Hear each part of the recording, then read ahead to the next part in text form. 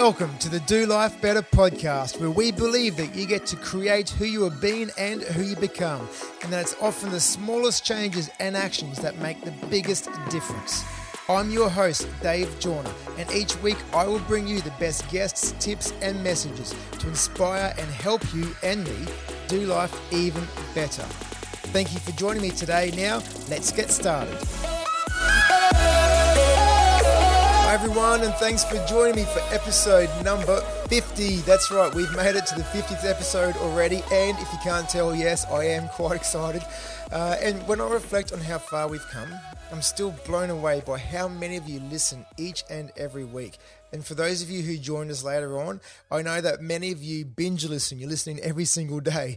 And I love how you're finding so much value in the messages, stories, and guests on this podcast. And of course, I'm really grateful for the guests who've been incredibly generous in sharing their wisdom, insights, and time with us.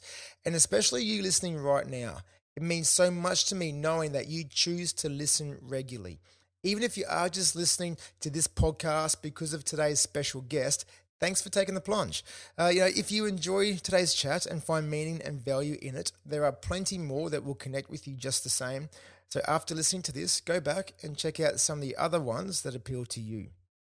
For all of you who have left a rating and a review, thank you. Thank you for sharing the love. It means so much to me to know of the value that you're finding in these podcast messages and stories. So again, thank you very much for all of you who have left a rating and a review. If you would like to go into the draw to win a $100 JB Hi-Fi voucher, sorry, this is only for the Australian listeners, but if you would like to go in that draw, make sure that you do jump on and leave a rating and a review in whichever podcast app you use to listen to this right now. Mention that you're listening for the 50th episode, and also make sure you tag us in on Instagram and Facebook. So at Dave Jorna, Jorna, and at Do Life Better Podcast. And also tag in today's very special guest, who is at Commando Steve. That's right, Commando Steve joining us again today. So he would also love to know that you're listening to this and the value that you're getting out of his messages today too. So make sure you tag him at Commando Steve, tag him in as well. Now, I have been really excited about bringing you this episode for a while now, because to help celebrate the Do Life Better podcast reaching 50 episodes, I thought it would be very fitting to invite Steve Willis back again. After all, his previous episode was the most downloaded of all of our episodes. If you enjoyed the last chat with Steve, you will love this one. He opens up and shares a lot about his experiences and personal growth from being on the Australian Survivor, Champions versus Contestants. He also takes a deep dive into fear, acceptance, vulnerability, authenticity, and much, much more. Make sure you do take a screenshot of this episode and post it in your Instagram stories or Facebook and tag me at Dave Jorna and at Do Life Better Podcast. And also remember to tag Steve Willis in there at Commando Steve. He would love to know the value that you're finding in his messages today. So now I hope you enjoyed this chat with Steve Willis. Steve, thank you very much for joining us on what is our 50th episode of the Do Life Better podcast. Hey Dave, it's fantastic to be back. Thanks for inviting me back. Oh no, you're welcome. Thanks for coming back. As I mentioned just before we started recording, you are the only guest, apart from our resident psychologist John Bleder, you are the only guest to come back on for a second time.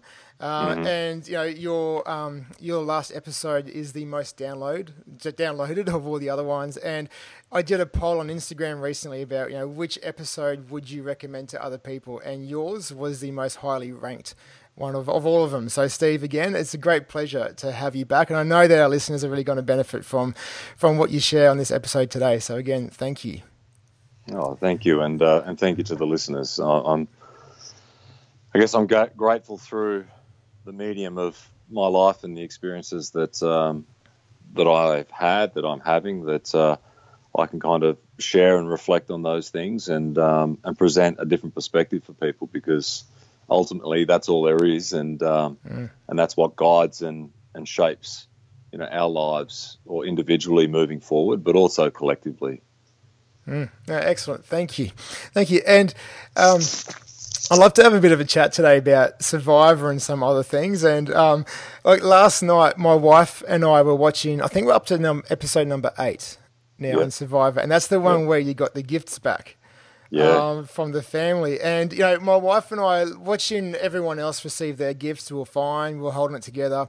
And then when you received yours, you brought us to tears. There's no other way to say it. You made me cry, Steve. Thank you. And then I turned around and saw my wife. I'm trying to cover up the tears. Turned around and saw my wife, and she was in tears as well. And I just want to, secondly want to ask you about what it meant to you to receive those gifts. But firstly, I want to thank you for your open vulnerability. Obviously national TV, you must be highly aware that the cameras are right there in your face the whole time. It must be easy and tempting sometimes for some of the people on the show to have a mask, to portray something a little bit different, a little bit more, I don't know, what they think would be more accepted by the audience. But what I've noticed from observing you is a raw authenticity. And in fact, just before we started recording this, I received a phone call from one of my team members, Rhiannon, who's also a massive Survivor fan and a big fan of yours. And she also wanted to pass on a thank you to you as well about just, again, your authenticity in terms of, what you spoke about on our last episode about letting go of the ego, being present for others. You can really see that in who you've been so far on Survivor. So thank you for that. And again, thanks for bringing me to tears last night, Steve. Obviously, for everyone who hasn't watched it, there was a moment when you won the challenge. So all the champions received a prize from the family, and when you open it up, you got some images, some pictures and things, and some cards. And there was one from your son, and at the very bottom, there's some questions he had to answer, and it says something like, "Why is Daddy so special?" And his response was, "Because I love him." Yeah. Did I get that right? It's pretty much how he answered the question, and I guess in the eyes of an adult and our thought processes, he didn't really answer the question, but he did in his own mind, and that's I guess the beauty of children. They speak from a place of their own understanding, and they say it how it is. In a rather raw way, but very truthful way, and then they stop. And I think that's a lot can be learned from that, because we do live in a day and age where we like to meddle with words, and words are very powerful, and they influence people, and they also destroy people if they're said. I guess if the way in which they're formulated and put together, they can tear people down. And, you kind of touched on that in getting to where we are right now, in how people are conscious of their own perception, or how they're going to be perceived by others, even through the medium of a television screen. So they put on that mask, or that, that superficial realm of our existence. And I think for myself, have just gotten to a point where, to be as honest and truthful with myself, first and foremost. And I was presented with the opportunity to do Survivor, and I wanted to go on there and show people that it's okay to do things differently, and just be yourself. Now, how I go about being myself is a lot different to others, and through just this season, you see that. There is the team of champions, there is the team of contenders. But again, I see that all as just the everyday kind of meddling of life, and how we like to draw our attention to the exciting and the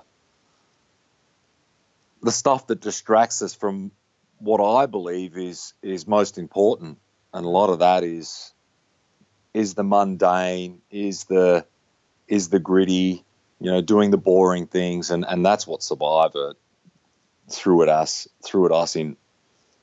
in oodles. Like, there was so much of it. We were void of all the distractions. There wasn't phones, there wasn't television, there wasn't a fridge that you could open if you're feeling a little vulnerable and you wanted to soothe your emotions with a bit of food. There wasn't a tap that you could just turn on and get a drink. There wasn't any of those things. And then on the other side, there was the need to connect and to ensure that morale in the group was as best as possible, as sound as possible, and that always differed depending on environmental factors and collectively and how we performed as a team. There was those rudimentary, mundane tasks of collecting firewood so that we could have a fire. We could have a fire to keep warm, but we could also have a fire so we could cook our food, our rice and our beans, and anything else that we might catch, some little fish or crabs. So all in all, it was an amazing experience, and there was a lot of experiences to be had if you are open-minded enough going into it to have those experiences. Whereas a lot of people I observed, and again, this is only my perspective, went in or go into a show like that focused on the show, focused on the game, focused on just the exciting things that Survivor promises. And then people become lazy or laziness can be born from ignorance too, but it's they're not so concerned about their contribution and service to others, and ensuring that we're in a stable position and we're on the front foot. And I think that's what we have seen on television to date is the reason why the champions have triumphed in a lot of the challenges. Yes, we've lost some, but we've won the majority because we're better prepared. Sorry to cut you off, and not just for myself, but there's a few others within the team who think and live their lives that way. So that just unites us more. You can tell there is a very different mindset from the start. And I loved, I was also just catching up. I watched most of the first episode last night as well, just catching up. And I love how you kind of cut straight through the nonsense right at the start. When he just brought it right back down to what's really going on right now. There was all the everyone is doing the showboating, trying to talk themselves up, trying to scare the other team, and you're like, you know what? We're all scared. We're all experiencing the same right now, regardless of the showboat and the big talk. We're all quite scared right now of what's going on. And you just that authenticity and the way you just kind of shot through it all and put everyone on the level playing field again, I thought that was really quite inspiring and showed, again, a great deal of presence on your part and a clarity in terms of who you are and what you're wanting to achieve on Survivor. Well, yeah, and that's, I guess, a lot of that comes from experience and having done the things that I've done. And I can truly thank the military in that sense in my younger years, because there was a lot of stuff that we would do that scared the daylights out of you. And, to do that job, there isn't a lot of people who pass that selection process and then go on to doing that role. So you think, if that's a minority and in that setting people are scared, there's fear, and how they handle it, fast forward that to the Survivor scenario, and as you just said, everyone kind of showboating and trying to make others feel inferior, or it's all gameplay, and we understand that because it helps you to potentially achieve a psychological edge and then the physical edge when it comes to the participation piece. But the presence and clarity of mind of just what's going on inside of you at that point in time, and rather than talking up a big game, just accepting that you're feeling a certain way, I think it helps you to potentially change the way in which you handle your emotions, and even, I guess, those emotions too that are born from certain thought processes. And again, it's a game of Survivor, but the game of Survivor isn't too different to everyday life. It's a little more pressure cooker, but there's a lot of people in everyday life that are really feeling the pinch and feel like they're living in a pressure cooker, and the heat's constantly on. So just realizing things are the way that they are. Okay, could I address my perceptions and how I view things? Is it more my thought forms that are creating the issue, or is there something actually happening in the environment at this point in time that can be affected, needs to be changed? Nice. And just with that too, there was that the challenge where you were in the water, and I think this was the one where you started at different ends of a square, and you had the weights and you had to run around. And I think the one of the ladies from the other team, I think she fell, and because of that, your team caught them. And even though she was in the other team, there was this really beautiful moment when you came up to her and said something like, "Don't believe your thoughts," or don't let your thoughts to get the better of you. Yeah, that's it. And because I could hear her saying a lot of stuff, and a lot of it was negativity. And unfortunately, that's just the way that life rolls. There's people that have a greater physical capacity than others, and you might be in a team setting and you're the one that falls, or you don't have the aerobic capacity to keep up with the others, so you feel like you're the weak link. And at the end of the day, that's okay too, but it's how we then treat one another in a setting like that, because people are usually feeling bad enough for themselves, let alone, others then highlight or point the finger and say, "Oh, well, you're no good, you're weak, you're this, you're that." And I just wanted to take that opportunity to just prop her up and help her realise that she gave her best on the day, and that's all you can ask. And I think what was even more powerful about that was the fact that she was in the other team. It take for the champions and to this point in the game of Survivor, for us to be where we are, we need another team to go up against.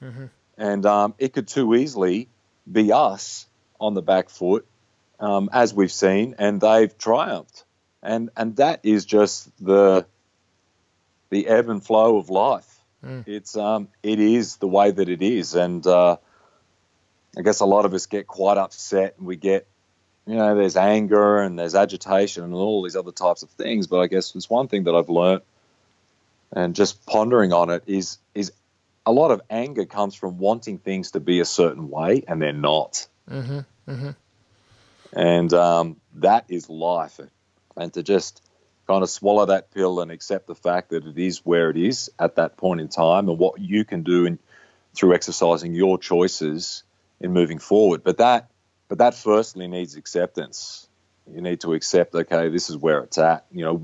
What's something else that we can focus on, as a team, or if it's an individual type of thing, to harness or bring out our best, and or just on a daily level outside of the game of Survivor, just dealing with the hand that you've been dealt at that given point. Nice one, thank you. And earlier you mentioned about your aim, your purpose for being on Survivor, and the messages that you wanted to spread, or the change you wanted to create in who you're being and how authentic you're being on Survivor. So, again, how would you sum that up? Your goals, your aims, your mission, I suppose, have been on Survivor. How would you sum that up? This is going to sound quite out there, I believe. I've not just Survivor, but life, and using Survivor, because it is a television show, and the way in which you allow yourself to be portrayed is the message that's put across. And I didn't say this on Survivor, but just through some of the reading and the meditation and reflection, is what's the ultimate fear? And the ultimate fear is dying, isn't it? We're all scared of dying, but we're not too comfortable in having a conversation around death. And it's a scary darn thought. It's a scary darn concept.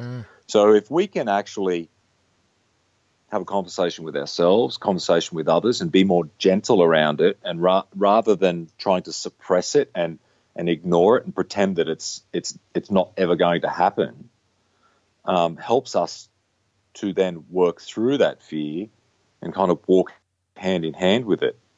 And it helps us as humans to connect, because it's something that's coming for all of us.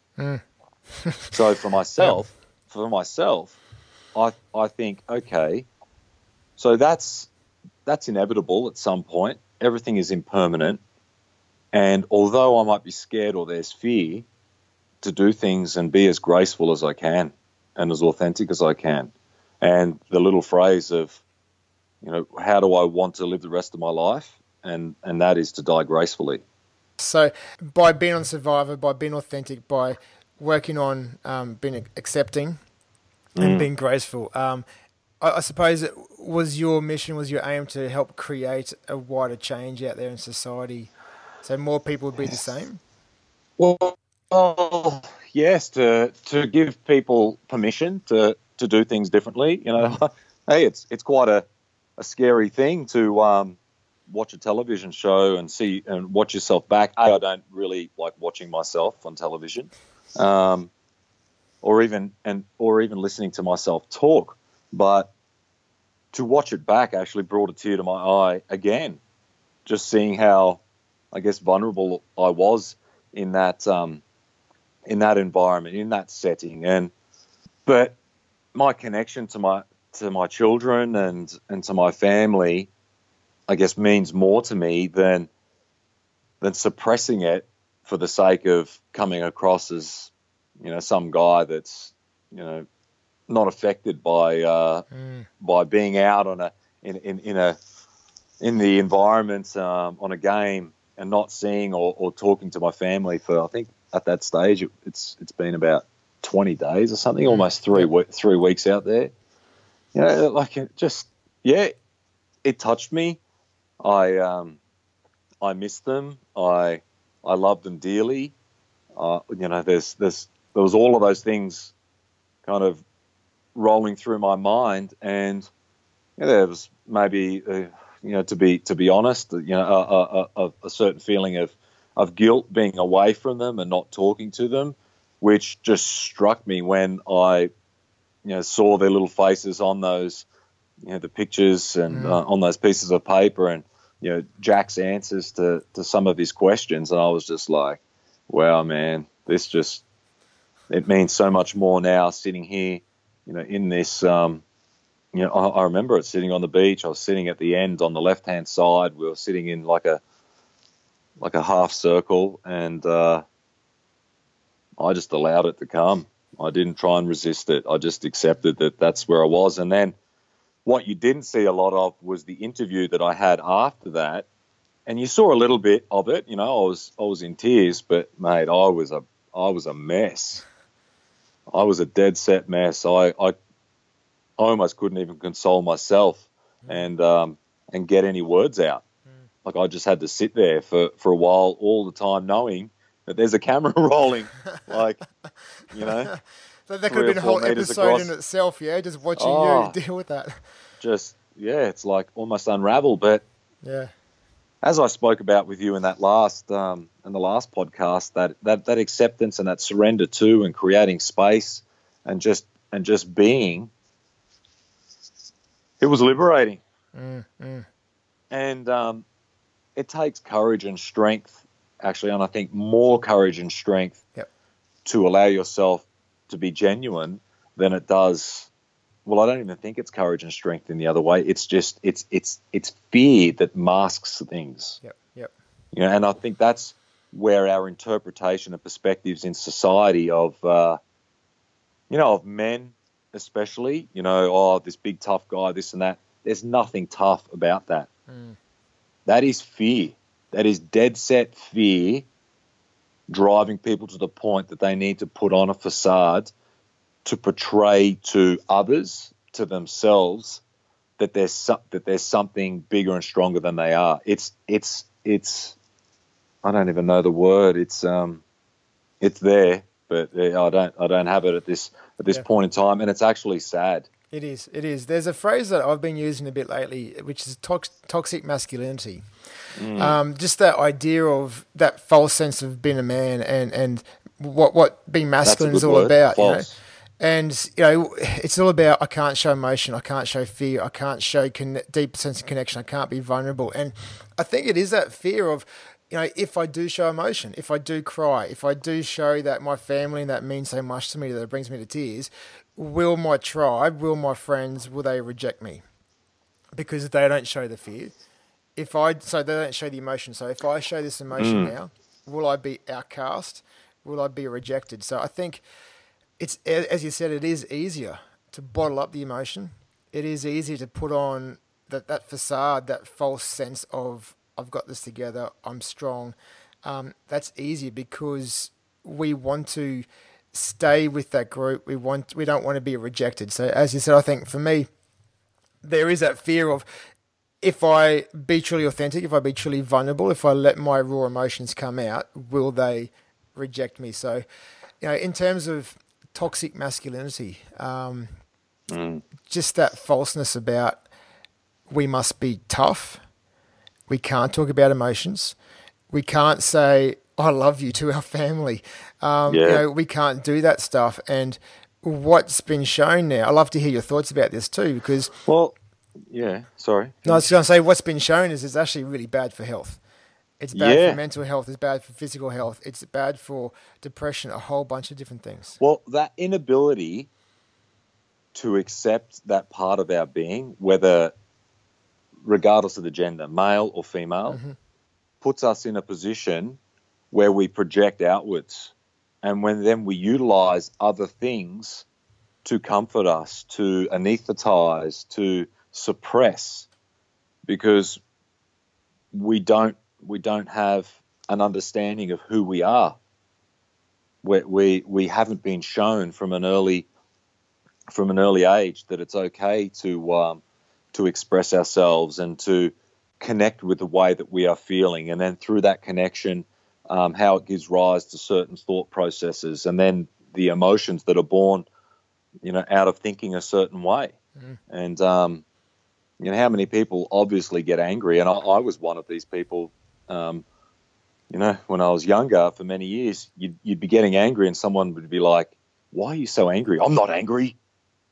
It's like you're not even connected with your own anger. You don't even realize it's like this baton's been passed on to you from your family or from some environmental factor, your peers, whoever it might be, and you identify and attach to that so strongly that you think that that's who you are, and you don't have to be that. And we become victims to our own suffering. We can't grasp or understand why we constantly feel a certain way, and that's because we don't even know who we are. We're disconnected. And if we're disconnected with ourselves, how can we have any meaningful or true connection with others? And it is sad, and to use the word toxic and toxic masculinity, like it definitely helps to drive home the point. But I think the word toxic, even in people's minds, can induce greater levels of fear. Like I've been conscious lately, with some of the work I'm doing and health and well-being, using the word fitness. Okay. It's quite an innocent word, but you say it to someone, to people who do train on a regular basis and focus on their health and well-being. Fitness can have a negative connotation because it means hurt, it means pain, it means unrest. There's a whole plethora of thought processes that can be born from it. And to sit with it and have your own understanding, I think is important because, it's a collective energy too. This negative masculine. It's not just one male or one person. There's it's a cultural thing. It's a Western society thing. Yep. A lot of I believe the Eastern cultures, the way in which men, handle themselves and connect with others is a lot different to how we do. What advice would you give someone if they were really struggling with this? What could they do? Oh gosh, just to put on the spot there, Steve. And I guess it's hard to give a sweeping kind of statement for people to, all right, do this one thing and it's going to help you, because we're all at different points, and I guess accepting and surrendering to what is right now in this present moment for yourself, and understand that you have the opportunity to do things differently. And even when we have a conversation around this, we see our hands, we see or feel our bodies, and we think that it's that action piece that we need to do things differently. It's in here. We can learn to feel. What is it that we're feeling? We can observe ourselves and our thinking, and the way in which we react to given situations, and understand that we actually have choices. We can, rather than react, we can choose. Buddhism talks about seeds, and anger is a seed, jealousy is a seed, contempt is a seed. Everything is a seed. Joy is a seed. Happiness is a seed. Which seeds do we choose to water? Nice. So, and a lot of us tend to water the seeds of anger, the seeds of fear and the like. And we are all responsible for our own joy and happiness. And that's something that I've been putting into practice with my meditation lately, is sitting there and, I feel joy. Breathing in, I feel joy. Breathing out, I know joy is there. Breathing in, I feel joy in my hair.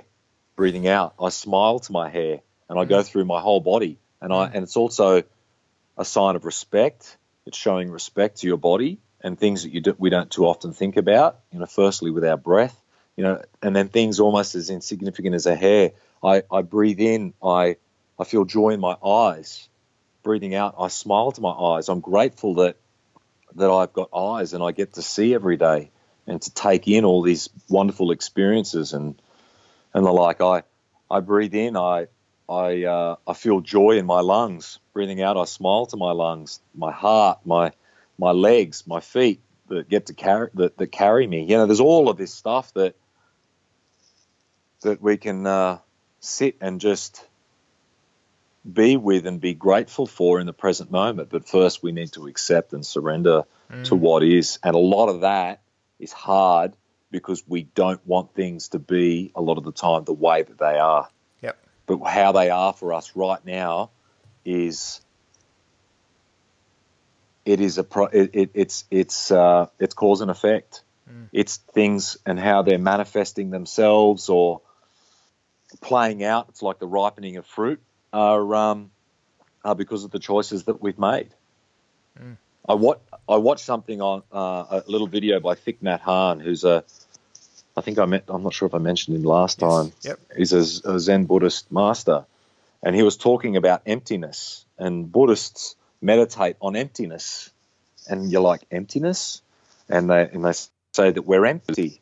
And we hang on a second, empty. Well, that means if something's empty, it doesn't exist. But what they mean by emptiness is, if you take us as humans, what are we empty of? Well, we're empty of self. We are like a vessel. If you take any of our parts that make up the sum, we are the sum of our parts. You remove any one of those parts, you remove your father, well, you wouldn't exist. If you go down the line even further to one of your great grandparents, if they didn't play a role, you wouldn't exist. And we wouldn't exist without the sunshine. We wouldn't exist without the nutrients.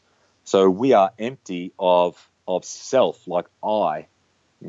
So we are essentially this vessel, and it's what we choose to put into the vessel that then makes us. It's all those choices. Now, when we're young, we're not conscious of this stuff. So our environmental factors, our parents, the circles that we revolve in are kind of filling us with certain things, and that becomes our story.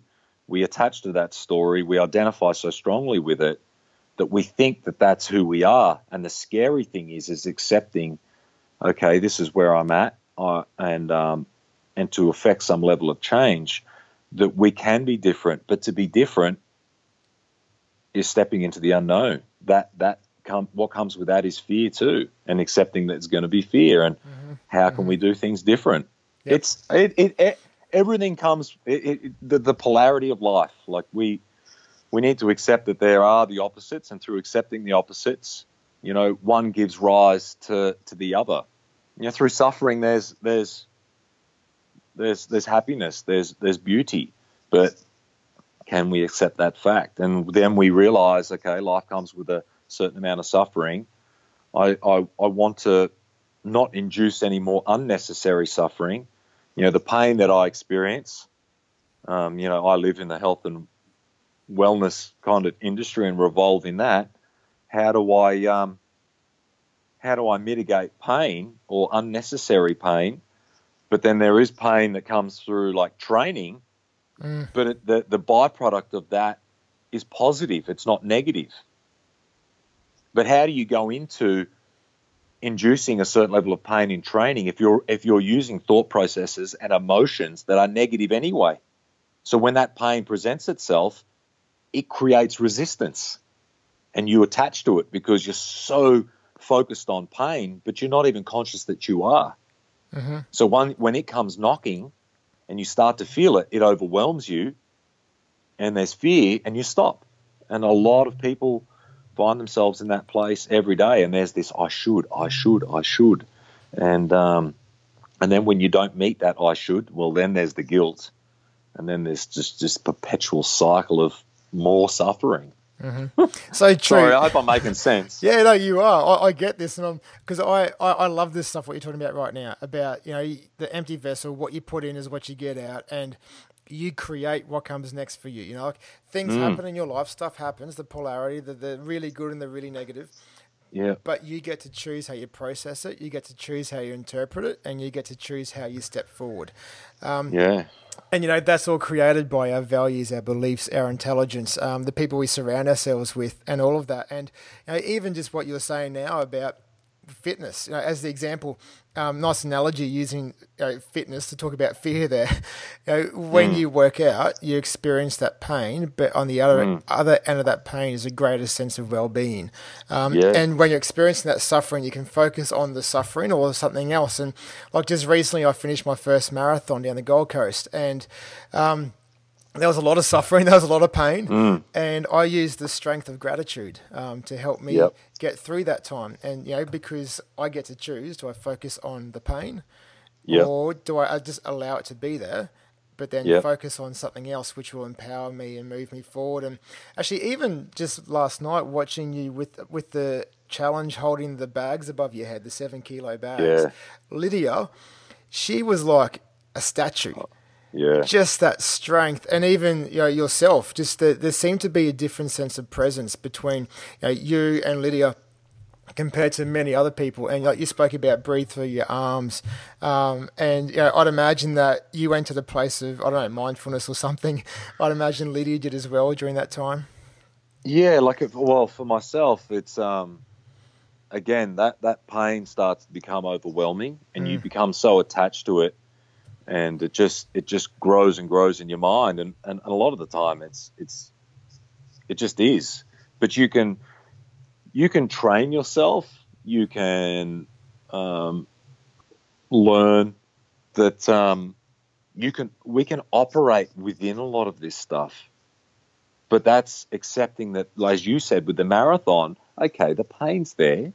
Yes, it's part and parcel of what it is that I've chosen to do right now, and rather than focus on it, acknowledge that it's there, and then operate within it. And that's with so many other things too, with our feelings, with our thoughts, with our emotions. We can acknowledge that those things are there, accept that they're there, but then continue to operate within it. And that's back to where I was saying before, that dying gracefully. You can be more gracious and kind and calm, even in the most horrendous of conditions. Now, for example, what just came to mind then is, let's put ourselves out on a yacht in the Sydney to Hobart, and you go out there for the first time in the worst conditions that Mother Nature could throw at you, and you probably think you're going to die. Now, you take a seasoned veteran who's been out there time and time again, and they understand the conditions are bad, but they can be so graceful in the way in which they just handle themselves and their craft, their boat, and the like. It's and that sense of calmness is contagious. People go, oh wow, we don't have to be a frazzled mess. We can actually be a little more gracious in the way in which we go about things, and not be so reactive. Be more responsive where a response is needed, and continue on within the storm. Yeah, and that, for me, that was your presence on Survivor, what I've seen so far.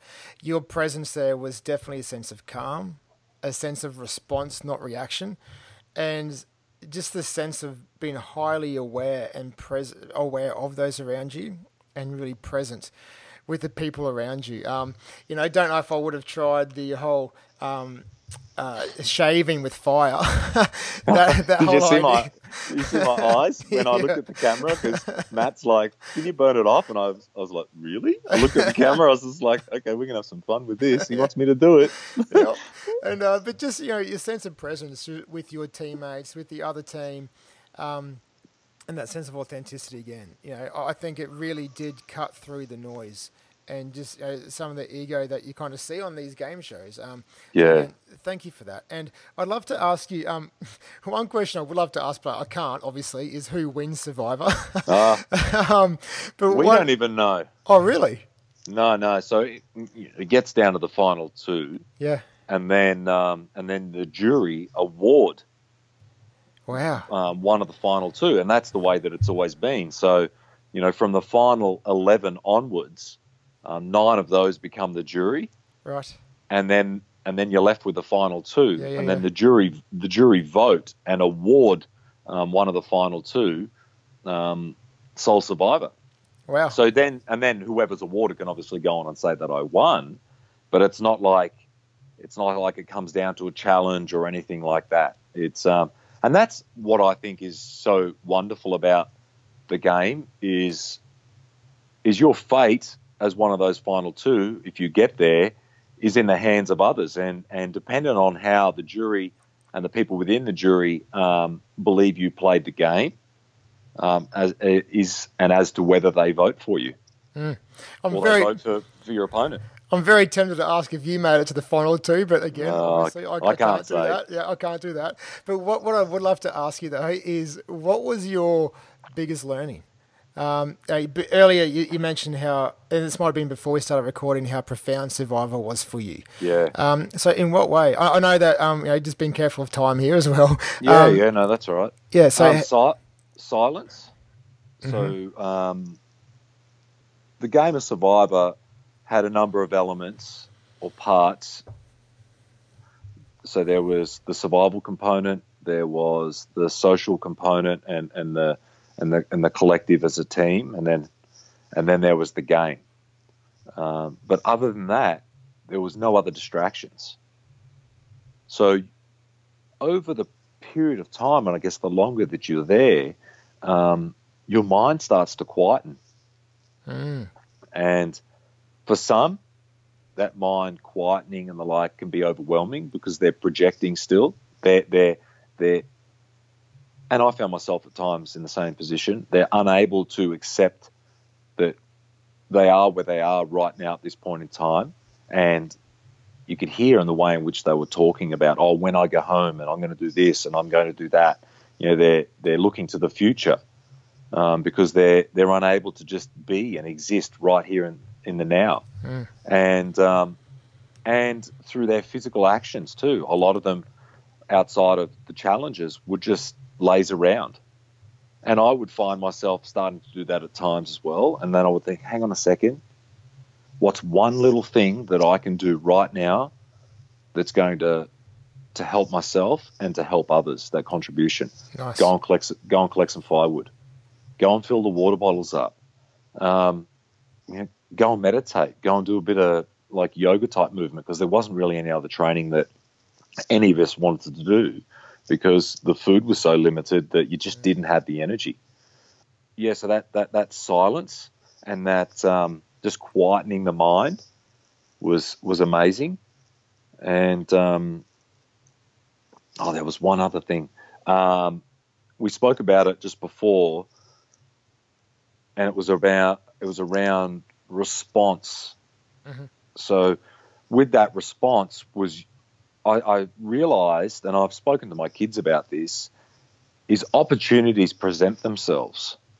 And when that opportunity presents itself, you have a choice, and that choice is, and for me, it was whether I responded or not. Now, the game of survival, like many television shows, is, the drama sells. Yes, it gets eyeballs to the screens, and the more drama, the better. But I would, when you're in the thick of it, in the game of survivor, and people are talking garbage and they're kind of blowing things up and making it more than it is. Mm-hmm. I'd be like, hang on a second, do I want to buy into this and allow my hackles to get up and get a bit like agitated about things, or this is an opportunity for me to see that that's just superficial stuff going on the surface, and a lot of what they're saying is because they're scared and they're trying to deflect away from themselves and put the attention on someone else because we might be going to tribal council. And I was like, nah, I don't want to be a part of that. Grab the machete, go and collect firewood. So it was an opportunity. I didn't need to respond. I didn't need to buy into the drama. And I think that's what a lot of us do on a daily basis too. We've taught ourselves our whole lives, and society shows us that this is how we should react, and we get caught up in a lot of unnecessary drama. And then when there's not drama with other people, we make drama for ourselves. Yep. Just so that our mind's not quiet. Yeah, we just find it hard to just be quiet, to sit there with ourselves and to just feel what's going on inside you, and it's like just sitting outside on a beautiful day in a park and feeling the wind and feeling the sun on you and all of those other elements. We can do the same with ourselves. You can just sit quietly on the floor or in a chair, and you can feel all of those things going on within inside. And that's beautiful because you connect with yourself. You then have a stronger and a more sound relationship with yourself, and you start to realize it's actually more beneficial to be gentle. It's actually very nice to be gentle. And then you're going, well, being gentle with myself is a start, but then to be gentle with others and to be gracious with others. And you said it back at the start, like what you observed of myself was cutting through, a lot of those superficial layers and just putting it out there. We're all scared. Just seeing that, like, what are the things, the commonalities amongst humans that we're all doing that can actually bring us together rather than the finger pointing and wearing things like a badge of honor. It's like, there's fear, there's wrong perception, and there's wrong view that induces unnecessary suffering. So let's try and get to the heart of things and real truths, not wrong perception, perceptions of things. Just because society says that that's the way that it goes doesn't mean that it's right. And nothing further needs to be said. And I think a lot of that comes down to our intuition and our mind. Our mind creates justification, where our intuition, when certain things are said to us, it's like a punch in the stomach. It hurts because we know intuitively that what we've just heard is true and it's real. It resonates with you. It permeates you. But your mind is so fearful of it because you're not ready for it that it creates justification and the like, and we try to push it away, and then we distract ourselves with other things. And that's back to that whole toxic masculinity type of thing, because people just don't know themselves well enough, and they're not at a place where they're willing to accept that they are there. And how do we change? And unfortunately, a lot of people are scared to lead from the front. They wait for the status quo to start to create the shift before they buy into it. And I would rather be myself, who I am right now, out in nature, with no one else believing in what it is that I believe in, because I'm a lot more comfortable in my own skin and a lot more gentle and compassionate with myself than I've ever been, than try and fit into what we perceive are the norms of this day and age, with a lot of agitation and anger and contempt and jealousy and just ruinous behaviour. Yep. And we scratch our heads wondering why our children are growing up the way that they are. And just with that, I want to give Thomas Daddy. Speaking of children, hello. Say hello, Dave.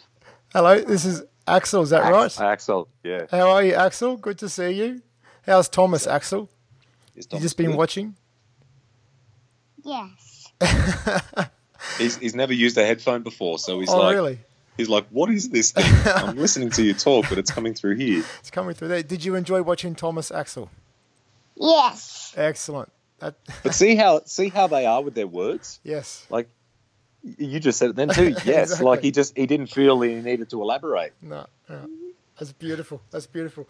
And Steve, if I can, just with that, like, again, just your ability to cut through the nonsense on Survivor, and in terms of ego and that type of thing as well. And I remember it brings me back to at the very end of the last episode that you were on for, when I asked you, what are you working on right now? You said firstly that you're working on yourself, and secondly you're working on your family. And there's good old Axel in the background as well, which is cool. Again, I think that was a true testament. It's obviously that you have been working on yourself, just in terms of your groundedness, in terms of your awareness, while you're, from what I observed anyway on Survivor. Mm-hmm. So, again, thanks for being that example. No worries. And last time, as you know, I finished these episodes with your definition of do life better and what that means to you. Last time, just to recap, last time you mentioned that it's for you, it's all about respect. I'm trying to read this so I get it right. Yeah. It's respect yourself and what it means to be human. Firstly, in your thoughts and the way you perceive yourself, which will give positive emotions. Secondly, nutrition, so eating as healthily as possible, but also not deny yourself of tasty things, which is really important. And then thirdly, exercise and your body and well-being. So after your experience on Survivor and just in terms of your own growth, your definition of do life better, has that changed, or is it still pretty much the same for you? No, it hasn't changed, but around the nutrition and the exercise component, I found through Survivor and eating so little, I lost about 7 kilos, 8 kilos. Oh, wow. Now I wouldn't recommend people eating as little as we were on Survivor, but when you find yourself in a situation like that, eating very little and you don't have the energy to do a lot, it had me considering and thinking about activity and our output. And is a lot of what we do on a daily basis actually necessary?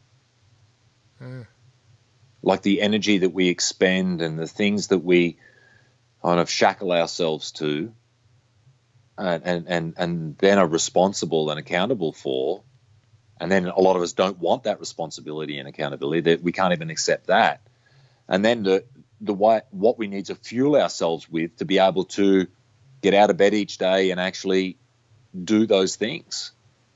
And I was thinking where we can quieten our mind and we can accept what is. And yes, a lot of us have certain responsibilities, but do we, when we have this like awakening or this mindfulness of what's going on, we can start to let go of a lot of that stuff.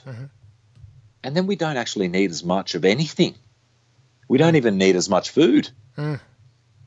And that's beautiful too, because sometimes, we might out on Survivor have only eaten 2 meals in a day, and I'm talking a meal was half a coconut of rice. Wow. Maybe we found a few crabs on the beach if we'd had the time, or caught a few fish. It wasn't much, but by gosh, you were looking forward to that cup of rice, and it was only a cup of rice. It wasn't some big, 4-course meal or any 2-course meal.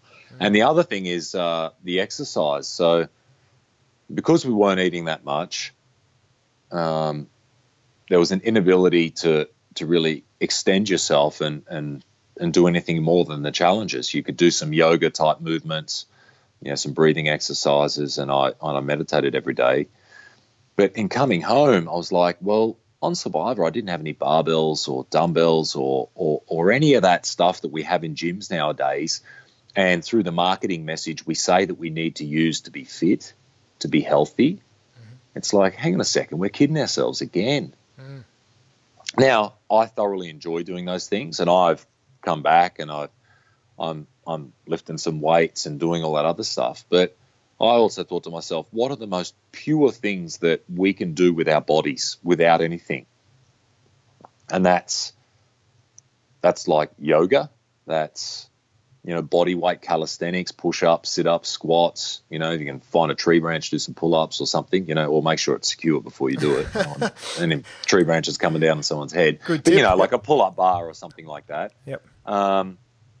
And to locomote ourselves, you can walk or you can run.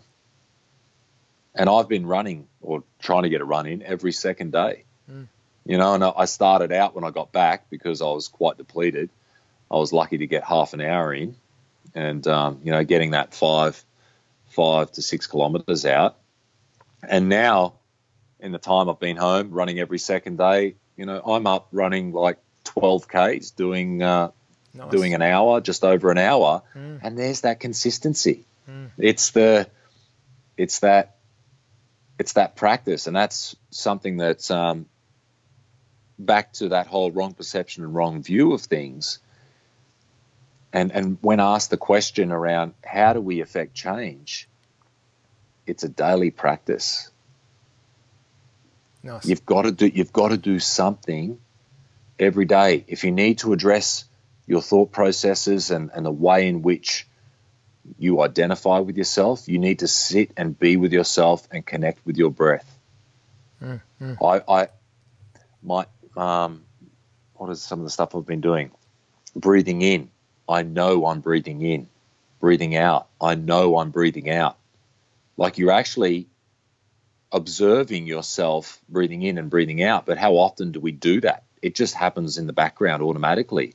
But to sit and draw your attention to your breath and connect with it, because that's our life force. So I know I'm breathing in. I know I'm breathing out. Breathing in, I've forgotten it now. Breathing, and it goes on, and you can just work with that whole breathing kind of awareness, which helps you to just create some stillness. Excellent, thank you. And with the stillness, last time you mentioned your challenge for the week was about finding more space in your day. Yeah. What would be your challenge for our listeners for this week? Well, more space in the day, but more space within ourselves. So back to that whole emptiness kind of analogy and thinking of ourselves as a vessel and creating space within ourselves. What are some of the things that we can let go of? And I'm not just talking in a tangible sense that we can put in our hand or we can touch in our mind. What are the things that we're thinking about unnecessarily that fills the cup? Because once it's full, you don't have any more bandwidth. It's full. And then when something's full, a lot of the time we're not even conscious that because it's full, we become irritated, we become agitated by other things going on around us, and we react to those things rather than respond. And that requires a lot of effort and being mindful as much as possible, being aware. And it's challenging because take a workout and the pain's on and the pain trains come and you start to question, why am I doing this? What's the benefit of it? And, the goal that you may have written down or someone told you to write down and all that stuff doesn't mean squat in the middle of it, you couldn't care less. Yep. You just want the workout to be over. Yep. Well, how can you create some space within yourself throughout that workout? And that is accepting what's going on. Okay, well, maybe I need to slow down a little bit and be a little more methodical rather than just focusing on output and just going hard. You know, it's great to know your threshold and what you're capable of, but then let's work at 75% or 80% of our max consistently day in, day out. So you're giving yourself a 20% buffer, and then you've got more space and room within you to do other things in your day. And that's what professional athletes, you know, with coaches and their teams have learned. All right, let's test. Let's take it to the nth degree. Let's take it to where this person's breaking down. They go beyond their VO2 max, you know, whatever it might be. Okay, we've tested that. Now let's work at a percentage consistently, day in, day out. We monitor the sleep. We monitor the nutrition, the diet, food intake, the output, and we build some parameters and a profile, but a structure to work within, and then we test it again. Is there improvement? Steve, thank you for that. No worries, Dave. I'm conscious that we've gone quite over time here. Oh, wow. I just thought, yeah, no, that's all right. Thank you. It's been an absolute pleasure having you back on, Steve. And I feel like there's so many other things I could ask you about in terms of even just from Survivor itself, but also leadership. You know, like I feel like we could have a whole nother chat about, because for me, you seem to be a great example of being a present leader, someone who leads from within, you know, not just from in front, not just look at me, but, you know, the way that you built everybody up on your team. I'd love to, you know, that's a whole nother discussion maybe for another time, but yeah, for sure. Steve, thank you for, again, your example. You know, thank you for the way that, you know, the example you're giving of working on yourself, creating more space within, more space in your day, how you can be so much more present with people around you, and how you can be that response and not that reaction. And when you can be a response, everything in your life, I believe anyway, is enhanced. And you know, you've since that first episode, you've inspired me personally to find more space in my day. And now to step up a notch, I'll be working really hard on finding even more space within myself. I know that's one area that I desperately need to work on. So, Steve, thank you for the way you've been inspiring so many people through your vulnerability, your authenticity, your presence, and your wisdom.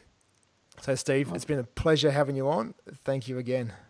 No, thanks, Dave, and thanks to all the listeners, because you know, without the listeners and you know, the things that they take from a podcast like yours, Dave, and the people that you interview, it wouldn't exist because there wouldn't be the demand. And I think the more that we, you know, myself, yourself, and the listeners kind of grasp a greater understanding of ourselves, that energy and that connection will only permeate into the status quo in society, and we'll become more connected, and we will, you know, as the Buddhists say, they've got a word called Sangha, and Sangha in Sanskrit, defined in English, means community. And the more that we can share and shoulder each other's burdens, and help each other to just be a little more gracious, you know, in taking the next steps. And thank you. And again, you've been an example of that right now too, just your generosity, not coming on just once, but on twice. You know, even with Axel in the background there, you know, taking care of him, watching Thomas the Tank Engine while we're still interviewing. So thank you very much for all that, Steve. Not a problem. Take care. Thank you. So there you have it, everyone. And please do remember Steve's challenge, which is to find more space within yourself this week. And again, thank you very much for joining me for episode number 50.